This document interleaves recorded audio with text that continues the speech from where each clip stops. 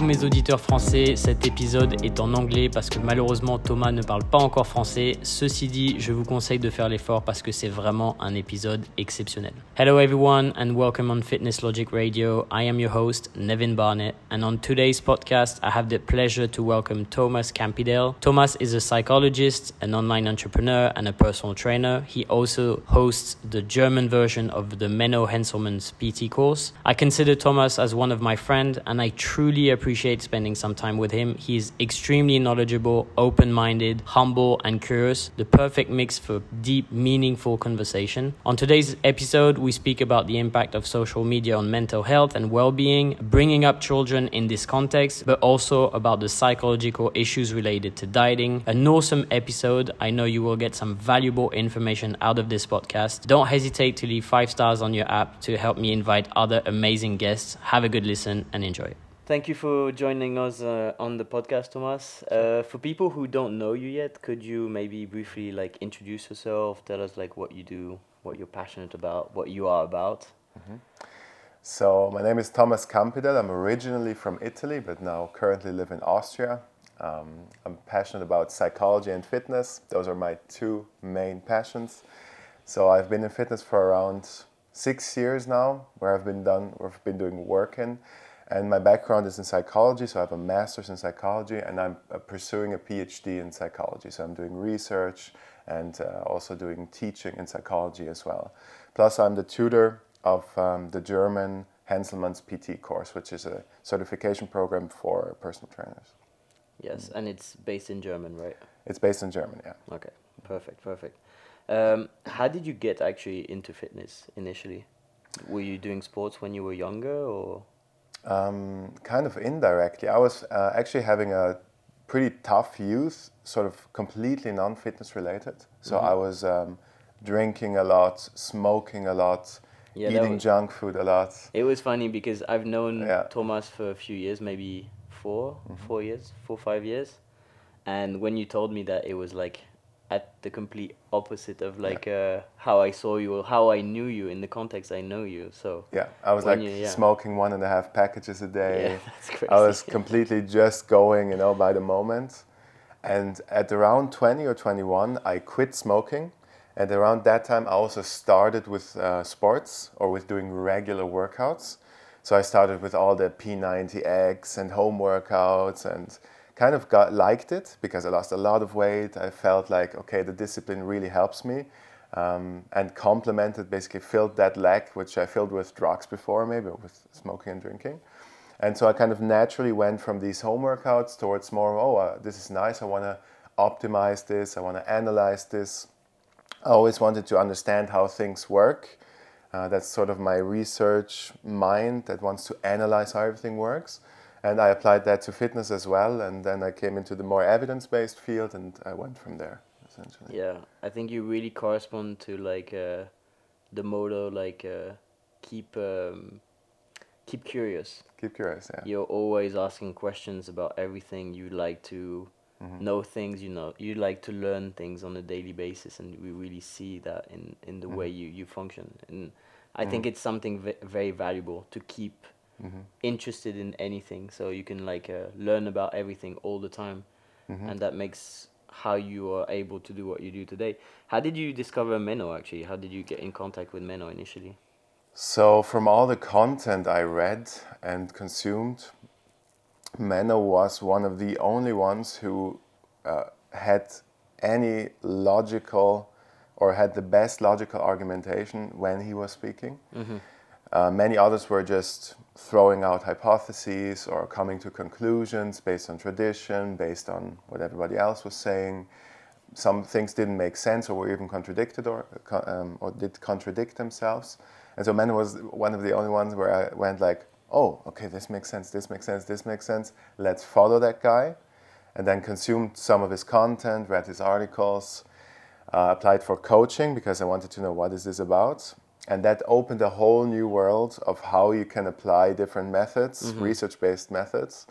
Went to a seminar that he gave, talked to him, came into contact more with him, and then applied for a research position. And ultimately co-authored the course and became the tutor of the course. Nice. And it was like... So it was not only the German name, right? No, wasn't. So I think psychology has a great advantage in terms of fitness, but I would say even more, especially for nutrition.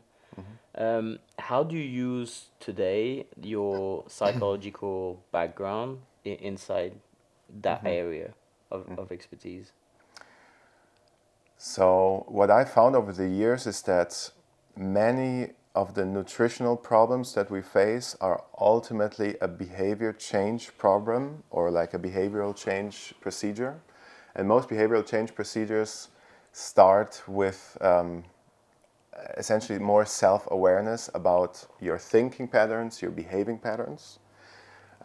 Even more so than with training, with nutrition, it's many people use nutrition as a coping mechanism, right? So what research finds is that most people who overeat, for example, also have problems with dealing with emotions. There are some other characteristics that those people face or have, but dealing with emotions and dealing with difficult states is one of the big parts that I've also encountered in my coaching, right? So if you speak to people and you hear in their communication how they speak about situations, how they frame, how they approach their eating. So I had to have this, I didn't feel like it, so I ate this, right? So you get sort of the gist of that there might be some emotional coping mechanism behind it. And so what I try to do is I try to teach people sort of different perspectives on eating or how they can view their eating behavior or their lifestyle change in general. And so indirectly they learn sort of meta skills that help them in other areas because they become more flexible. Cognitively they can, switch more easily from one mode to the other, which is really important for mental health, to have this cognitive flexibility. And so nutrition and psychology are very much linked, in my opinion. Yeah, I think this was my biggest change of point of view because I've been coaching nearly not far from 10 years now.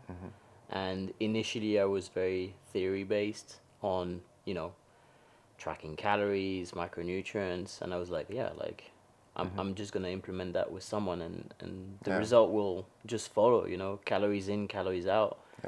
Without taking into account the kind of holistic approach of okay, if this person is largely overweight, it's not only the bad eating habits, there's maybe much more behind, as you were saying, like as a coping mechanism to deal with like a negative emotion, For sure. self value, like a lot of things that can be going through their nutrition. And that is very problematic because as a coach it's not always easy to detect those issues, and being frustrating of not being able to help someone. There's a big trend in France, speaking about like eating disorders. Unfortunately, often you hear that like counting calories is responsible for eating disorders. Could you maybe like speak a bit about that and explain like what's your point of view on that, and maybe how we can help people who are struggling a bit? So yeah, that's an interesting point that you mentioned, like counting calories. If I go into that, saying that counting calories is responsible or is largely responsible for eating disorders is very similar to saying going to the casino is the fault for gambling addiction, right? Most people who are addicted to gambling or who have a trait that makes them prone towards that addiction obviously will show the gambling and will go to the casino. And we know that most people who are very like anorexic or have a sort of like a big problem with eating, they will very much restrict. They will be very thorough with what they eat and limit portion sizes on a regular basis. They never eat to fullness. But so counting calories per se is not the problem. It's mostly how you approach the counting calories.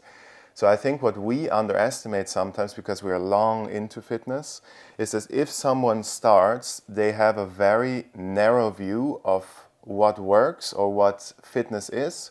So they try a very small approach. So for example, they know that calorie counting works and cardio works. Or sometimes a very restrictive. Very restrictive, whatever it is. Some are better, some are less well off. But you try that, you get results, and then your brain says, okay, in order to get this result, it makes the connection, I have to do this. And so you miss all the other principles, all the other ways you could have gone there. And so if you're not open-minded about learning or thinking about different things you could have done to get to the same point, you might have had the unfortunate situation that you did something that was super unsustainable. I had some of those periods as well, where I would say, like, I did count too many, or I was too rigid with my caloric intake, did too many workouts, too much cardio, which was unnecessary.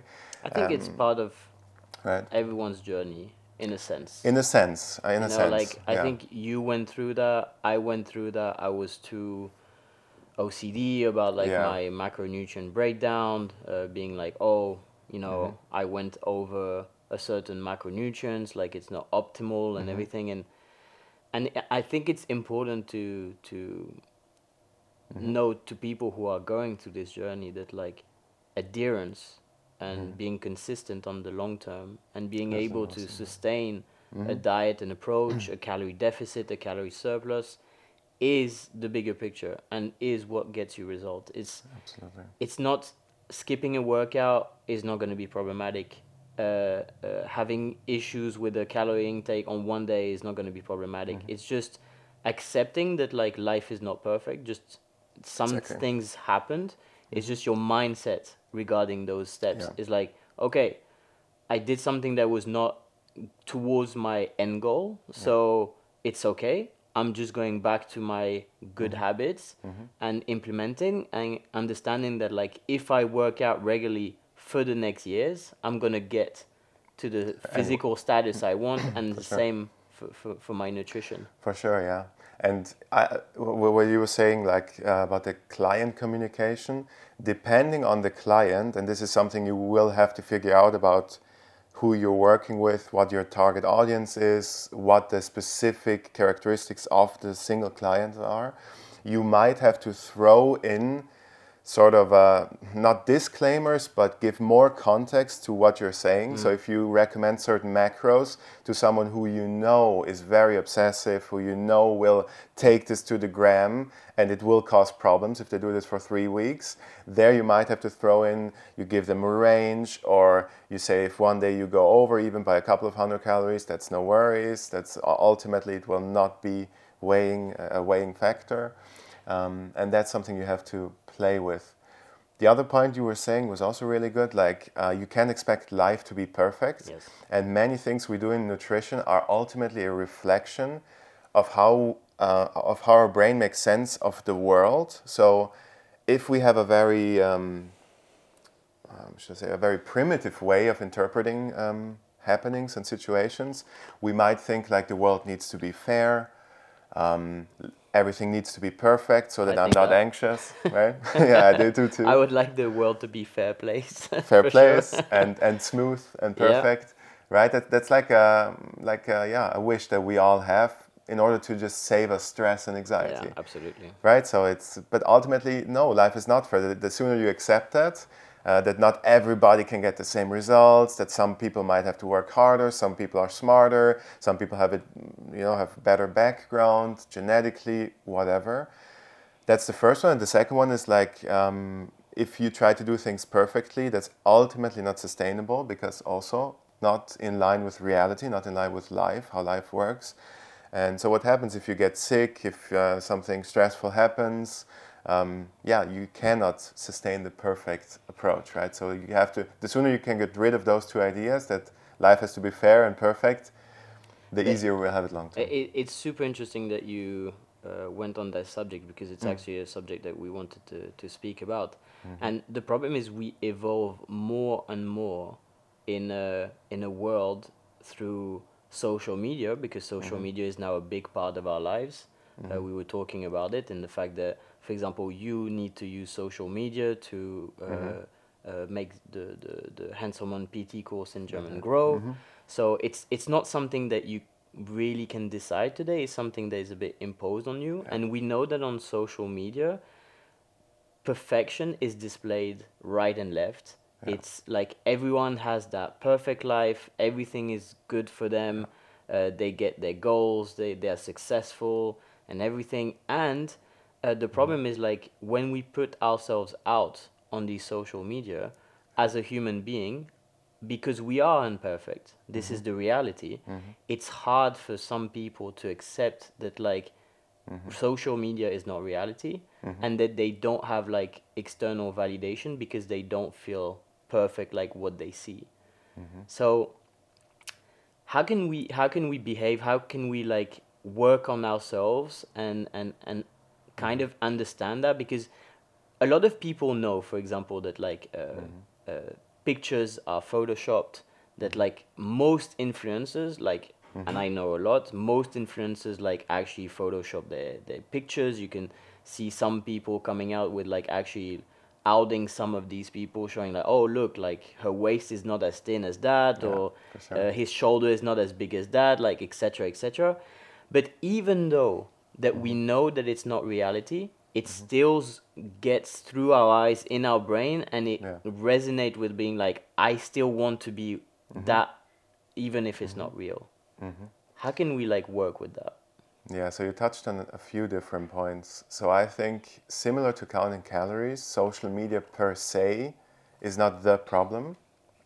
It's just something that we developed, or some sort of in-between step before another technology that will arrive. And so what I think needs to be taught more in society, especially for younger people, is that they need to have the skills to navigate their own social media journey. Because depending on the person, we know that some people are more prone towards what you said, that they get very anxious, very stressed, have very low self-esteem due to the insecurity, right?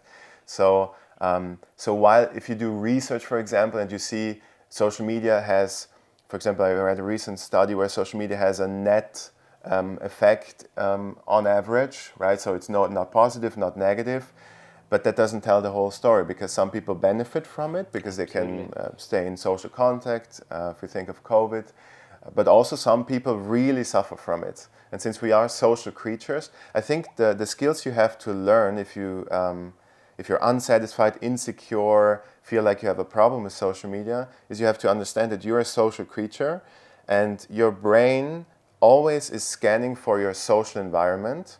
So if you spend a lot of time on social media, you have to be very aware that those people are very much like your tribe.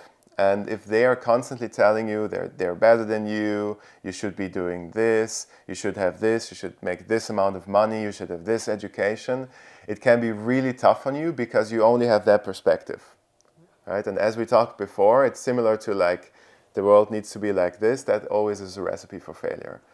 So I think what you need to do, or what you could do, is basically learning different perspectives. So the more you talk to people in real life, like I'm talking to you, it's always different than interacting on social media, right? Yeah. So you see the background.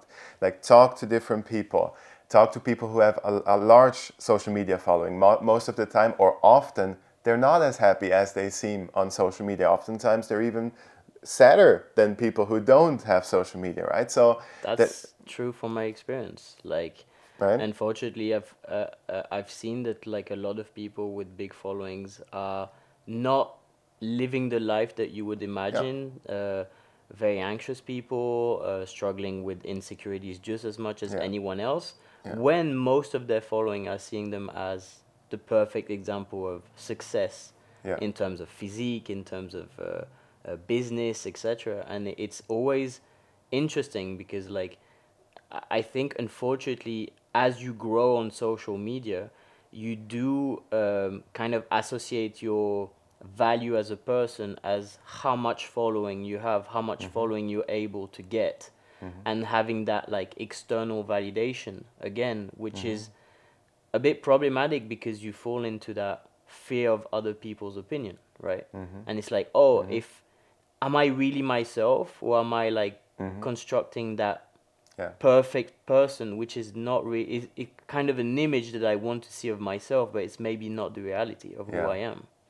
I would also even say, and this is a thought that I have, that on social media, while good content usually does well, also a lot of shitty content does well, just because we're sensation seeking. So please don't confuse like a viral video being a good video, because you could have like the most idiotic thing But that that's has what no the brain value. associated. Exactly, that's what the brain likes it short term, so it thinks it's good, it likes it, but it's actually not contributing to society in a larger sense, I mean, right? you see it with like fail videos. Fail work video, cat better. videos, yeah, they exactly. work better than like successful video for the same physical, you know, sure. or maybe like on a motorbike or whatever. Even I watch these and I'm like, oh wow, that's incredible, you know. Yeah. And you can see it with the development of stuff like Jackass, you know, like 10, 15 years ago. Like they were just failing because they knew that like people would be obsessed about like watching those shows. I know.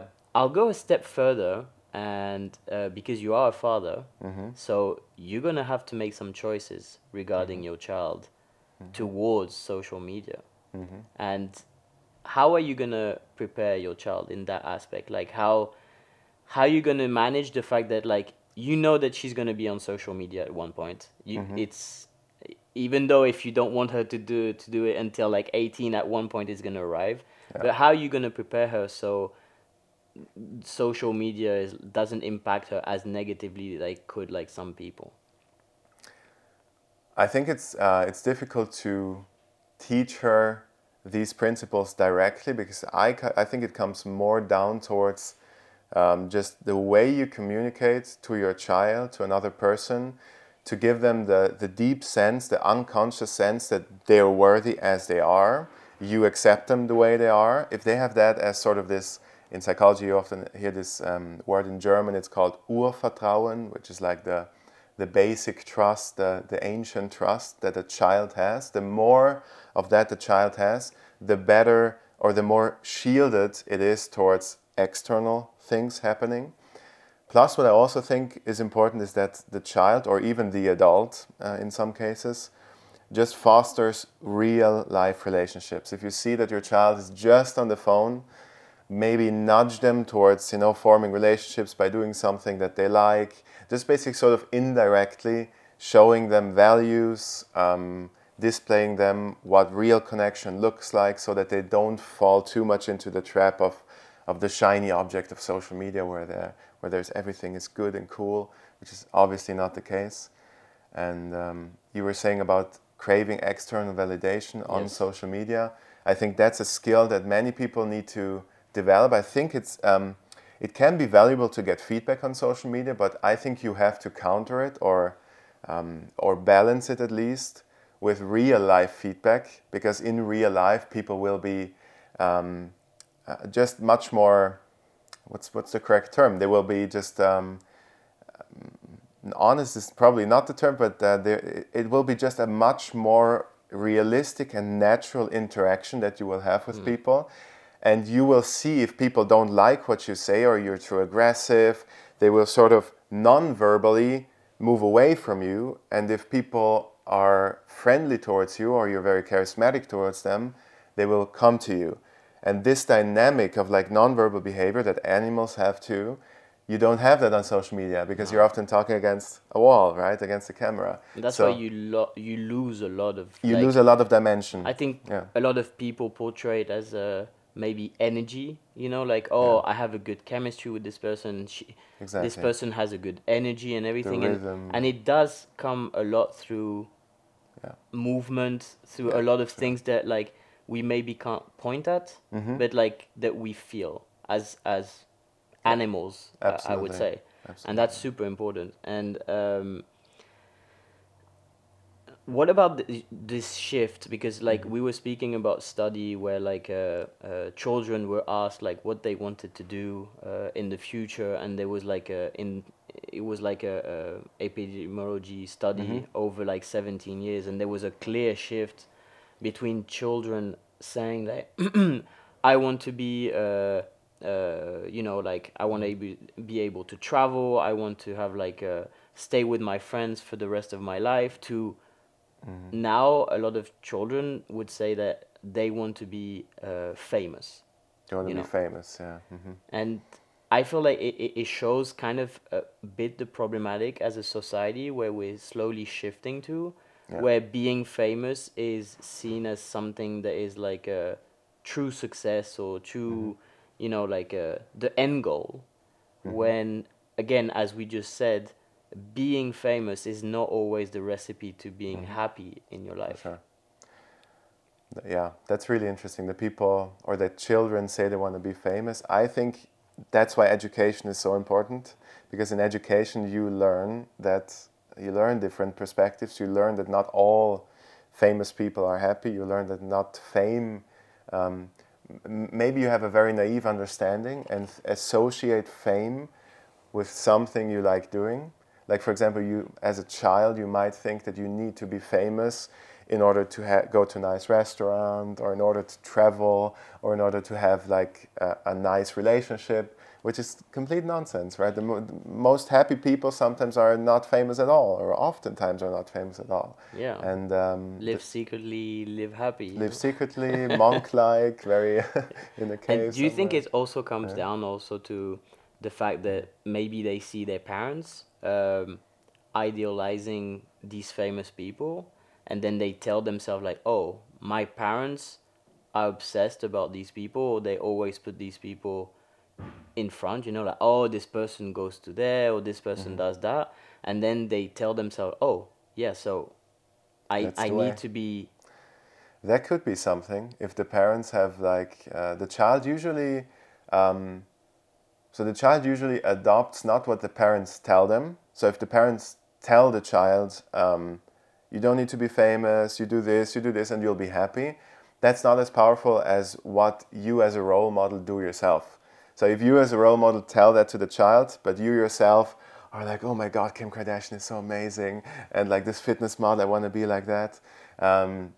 That the child will notice it emotionally in you, non-verbally, it will adopt it, and it will internalize it. So if as an adult you find that you've been idealizing many figures on social media, the best thing you can do is educate yourself about psychology, get more self-awareness, do a lot of work on yourself, because then you will notice those belief patterns.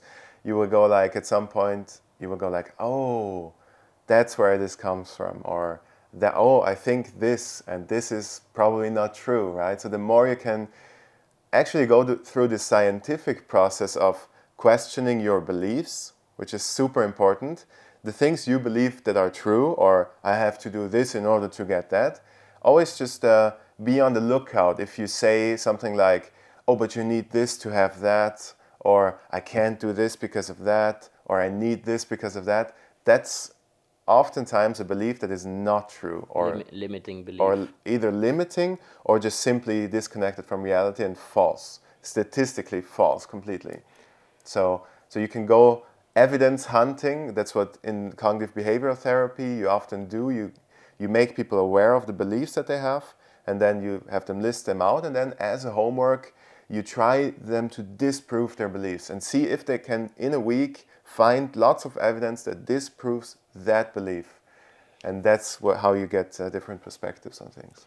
So for people who would be, wanting to try to know themselves more and like maybe detect those like limitation they have through their mind, would you point them in any direction on how to start that work on themselves in self-development, like through maybe daily habits or like books or Yeah. like a I mean, way of thinking? Yeah, nowadays there are many different portals that you can access that and work on self-development. So some that off the top of my mind, there is meditation practices that can work on this indirectly. You can read a lot of books, make sure that the authors themselves is someone where you say, oh, this looks like a balanced, wise person, and is not a very, I would stay away from very loud people, very how should I say this, noisy people who shout in your face. That's generally not a very wise person in my experience. You can read books, you can talk to people more. That's very underestimated. Just talk. It's very uncommon nowadays that we talk about our problems or our visions, right, with friends. Depending on your friend circle, you might just shoot the shit, joke around, but it's really important also to have deeper conversations. So friends or therapists, coaches can point you in a direction, depending on the field you want to work in. So you might, for example, have a specific problem that you want to work on. You get someone to help you with it. Doesn't have to be a therapist. It can be a coach in a specific field, and that connection or that can always teach you more about yourself. So the more things you try, the more you will see, oh, this is kind of not like me. I should go more towards this. Oh, this is somewhat me, but let's try again. And then this is sort of this process of coming to what's authentic to you is accelerated the more people you talk to, the more different things you learn, and the more different things you try. And you were saying, like, a starting point, just pick something you like. If it's a hobby, if it's fitness, right? Just pick something where you say you can develop in that area and talk to people, delve into it, learn more, because in learning a specific subject, you will always learn about yourself as well. I think it's very valuable what you say is like basically create conversation within yourself, with yourself, or with other people. Or with other to people. Be in this process of questioning belief, questioning yourself, and through that questioning, developing yourself on the long term. It's really interesting. This is something that's not very often talked about in society, but the most important conversation you have with yourself, those micro conversations you have with yourself every day. If you go to work, what does your brain say? Oh my God, I hate this. Why do I do this? But you ignore it, right? And you go on with it. You think it's normal. You think maybe you've learned it. You've conditioned that this is a normal behavior, right? A normal micro conversation that people just have. Or, just be aware of those micro conversations. How you talk to yourself, how you talk to others, because that can uncover, that can shift you over time. I actually want to speak specifically about that. Can you explain us the difference between who we are as a person and who that voice is in our head of like, can you explain the difference so people can understand that like what they tell themselves in their head is not always the person they are, it's just the person they think they are, and it is a difference and you can work on that. Because you were talking about self-talk, negative self-talk, the fact that I think very important, you shouldn't speak to yourself in a way you wouldn't speak to other people. Exactly. Right? Yeah. The other people that you love. Other people that you care about, right. So this is a very complex topic and has to do with identity, how the self works. But what I can say is that everybody needs, or not needs, but automatically has sort of a story or multiple stories how they see themselves, what kind of person they are. And since ancient times we think in stories, each of us has a story. I am this kind of person because I did this. I am proud of myself because I achieved that. I'm not proud and I'm ashamed of myself because I did this.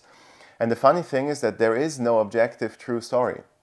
There is no rules in the story. And that's the powerful thing, that over time you can become aware of the story, the big one, and the small one, the small stories you tell yourself, because you have bigger stories and smaller stories. You can work on the interpretation of that story. So while over time the story might not change completely, it can shift into another direction that is a more healthy way of interpreting certain things. And so you can work on creating a better story, becoming a better artist of your own book of life. Okay. Right. Yeah, I think it's really interesting, and I think for me it's something that I've been suffering for years of like negative self-talk, being extremely hard on myself when I'm not able to achieve something or do something, or not being enough productive, or not training hard enough, or not like Yeah, exactly. being good enough with my nutrition or my lifestyle and everything.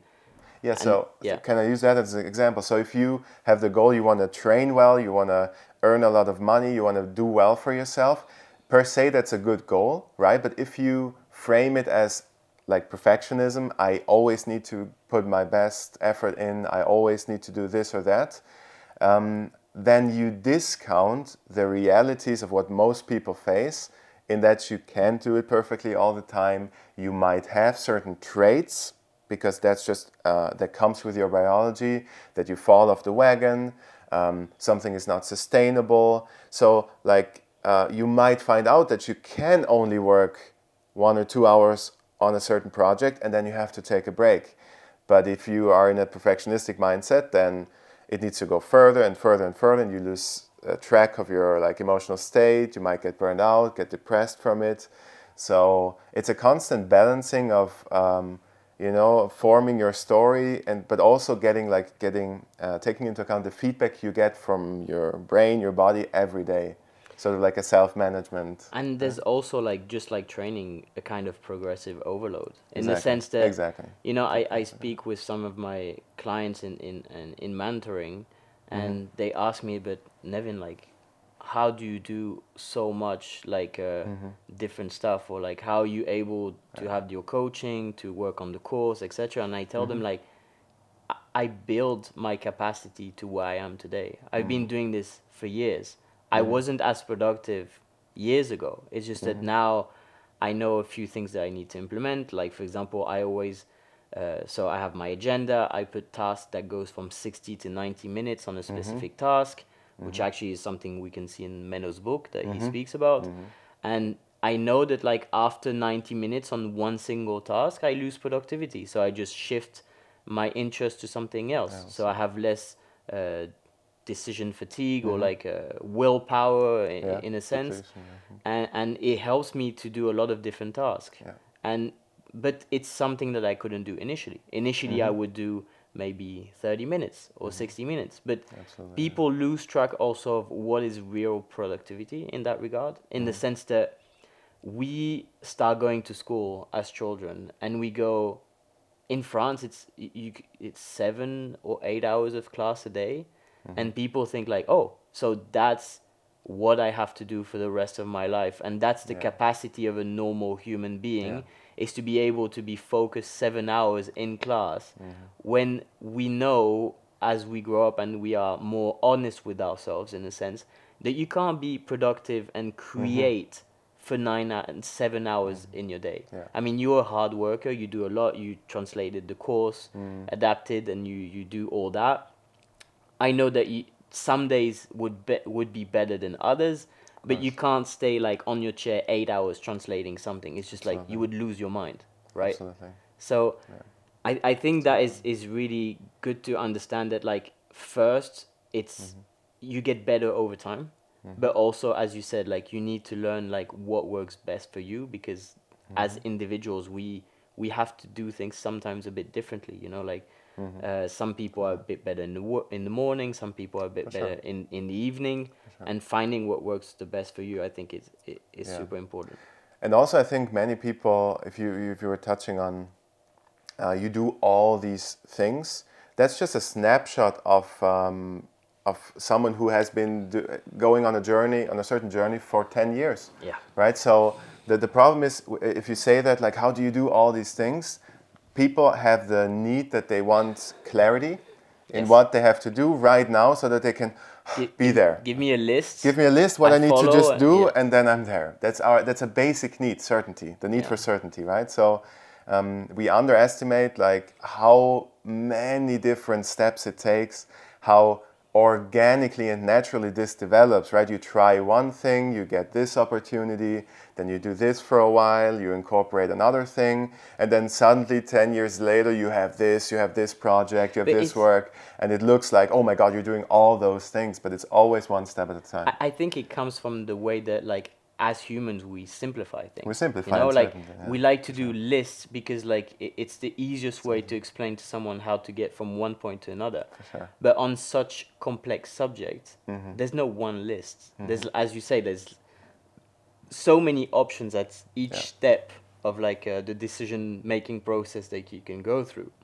It was funny because we went to do an escape game the other day, and we did have a list that was kind of like not easy to cheat follow, code, but it's still a list. But they had to do that because if not, if you don't have that basic list, like there was so many options in that room, so many locks so many and everything, riddles and that we would have been, we could have done it, but not in the hour that you have inside the room. It would have taken us so much longer because of the complexity of the puzzle, right? Absolutely. So having that guideline is maybe nice at the beginning to set exactly. yourself like in a way of like, okay, my pathway for thinking, for questioning myself starts with this, but then accepting to, you know, go in different directions. Like, If we bring this back to fitness, so it might have maybe come off that we that I even said that you shouldn't have like ideals or models in the fitness field, for example. But that's absolutely not true.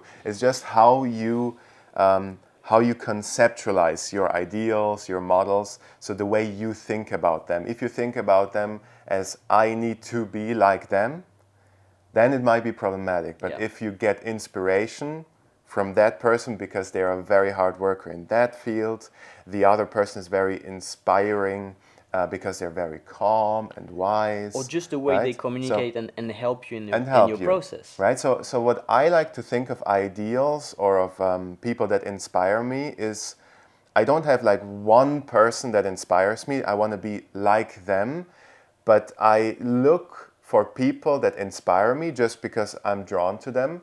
And I try to ask myself, what kind of traits does that person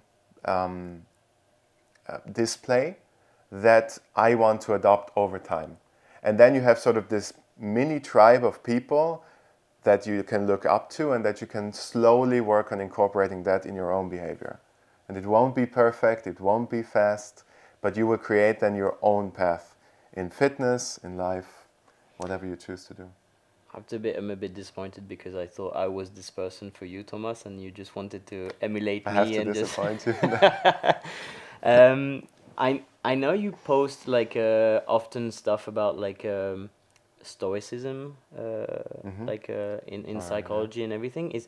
Is there something that like in regards to all the subject that we've spoken about external validation, about control, etc., that maybe could help us in that way of thinking, or like some tools that people could maybe implement that comes from or other psychology and philosophy approaches, because you have like a lot of knowledge in that aspect, and people like to look forward but sometimes forget to look a bit backwards on what like a lot of stuff that has been written, like thousands of years ago, like if you just look at Seneca or something like that, had already kind of tools or way of thinking that can help us today in like the challenges that we're facing in a sense.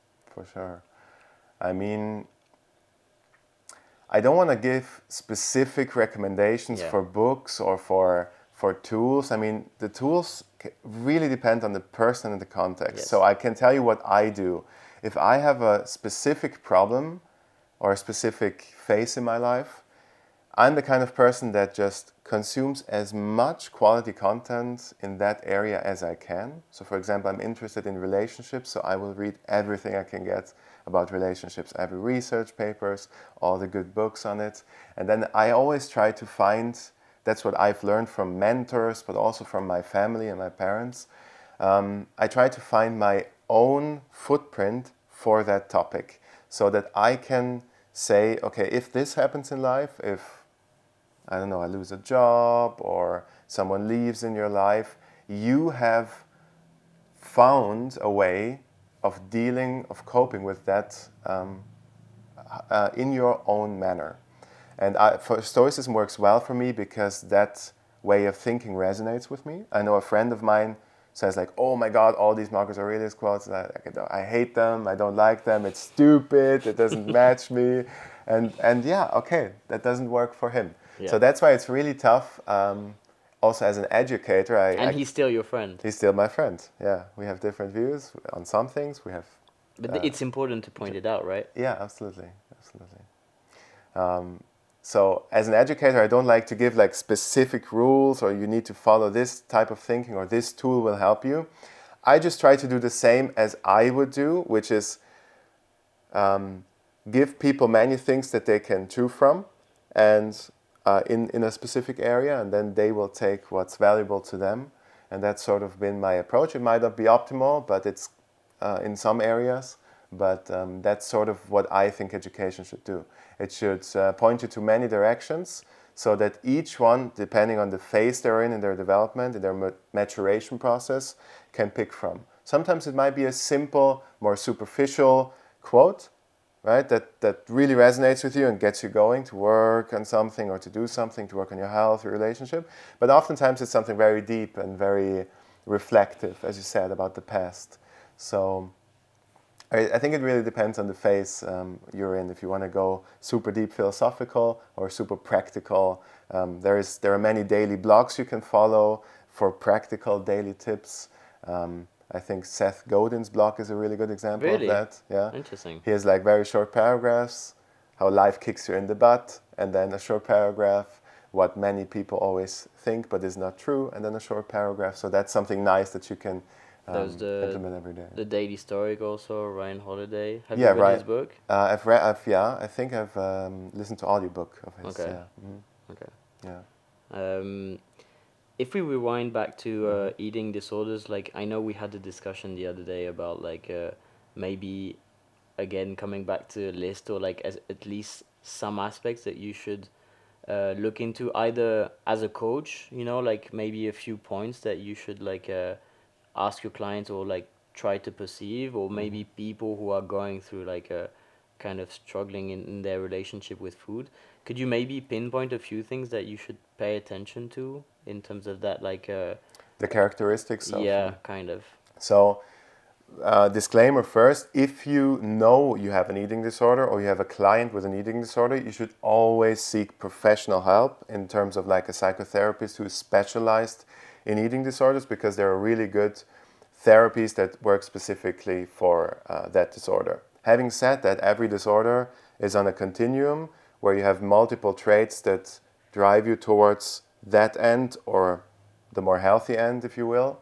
And so some of the characteristics that we know of that might prone you towards overeating, for example, which is one, not towards eating disorder per se, but towards overeating, is having patterns of restrained eating behavior. So we talked a little bit about that, which in research this is defined as you're unhappy with your self-image. So what you do is you restrict very harshly your food intake, but it's super unsustainable. You can't do that for very long. And then you go back towards binging and super disinhibited eating. So the pattern is inhibition followed by disinhibition. Inhibition followed by extreme disinhibition. So if you show that pattern, that might be a risk factor for overeating, for developing an eating disorder.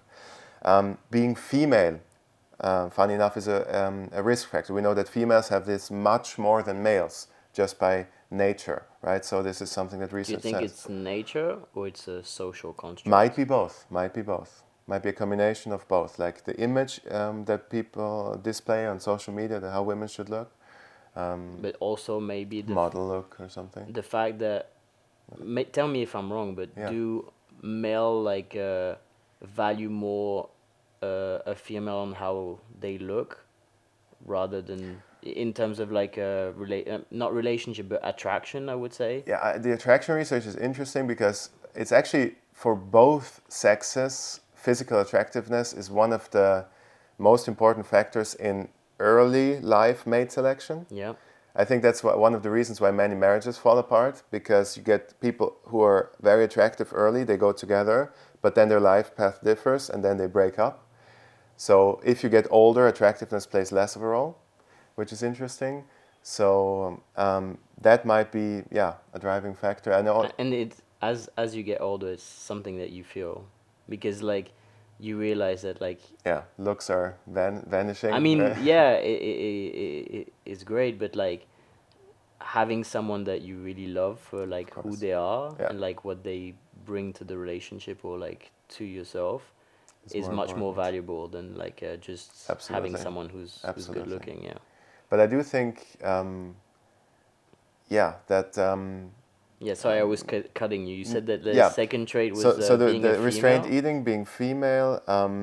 I just wanted to point that out because I don't want people to be like, oh, Thomas is sexist. I'm not sexist. He's being like, it's a female and everything. Such misogynistic. There are many males who are who also have an eating disorder, and we now have this whole new thing of like orthorexia, which is eating perfectly, eating healthy. I'm not sure if males or females do that more. I'm not up to date on that research, but it's just a risk. I'm talking about the risk factor. Absolutely. So if you have the combination, the other thing is you have problems regulating your emotions. So if you feel like your emotions are very up and down, you're not very even keeled, so sort of you don't feel very balanced, that's a risk factor. Another risk factor is having high anxiety and stress. So having in psychology the trait is called neuroticism, where we very much differ in how much we tolerate uncertainty.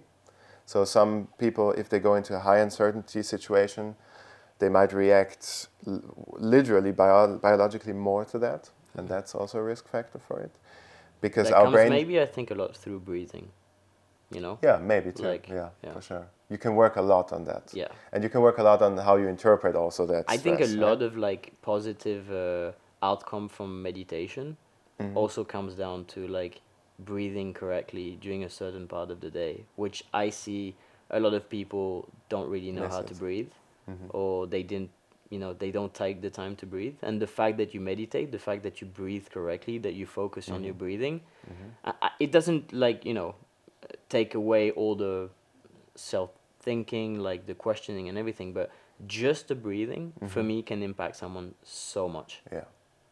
I think we do that, or in my experience, I do that automatically when I train.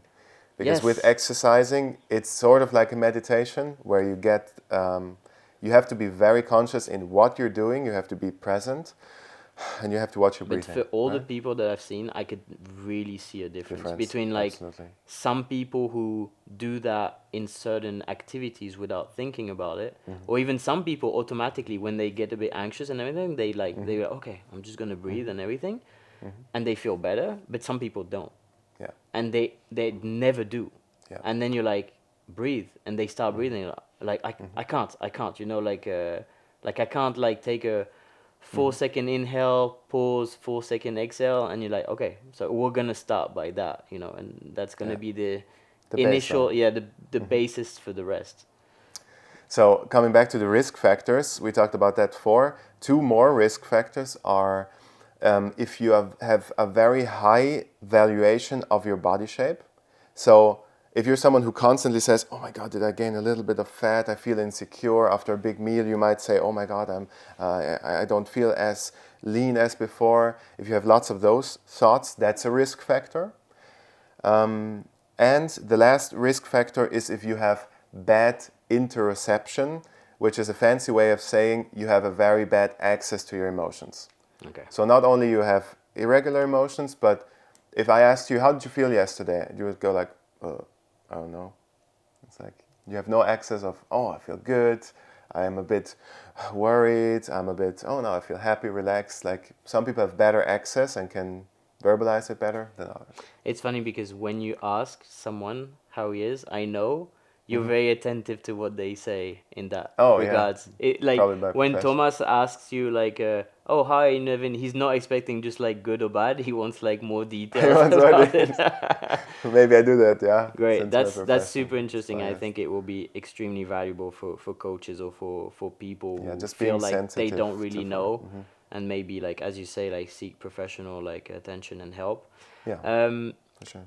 As a last question, if you would have like one like tip or something that you would like to share to people, and something maybe you would recommend them to implement in their life, or something that has been helped you, just a general advice that you would like to give to people. It's hard to give general advice because we talked about so many different topics, but one it doesn't have to do anything with what we talked.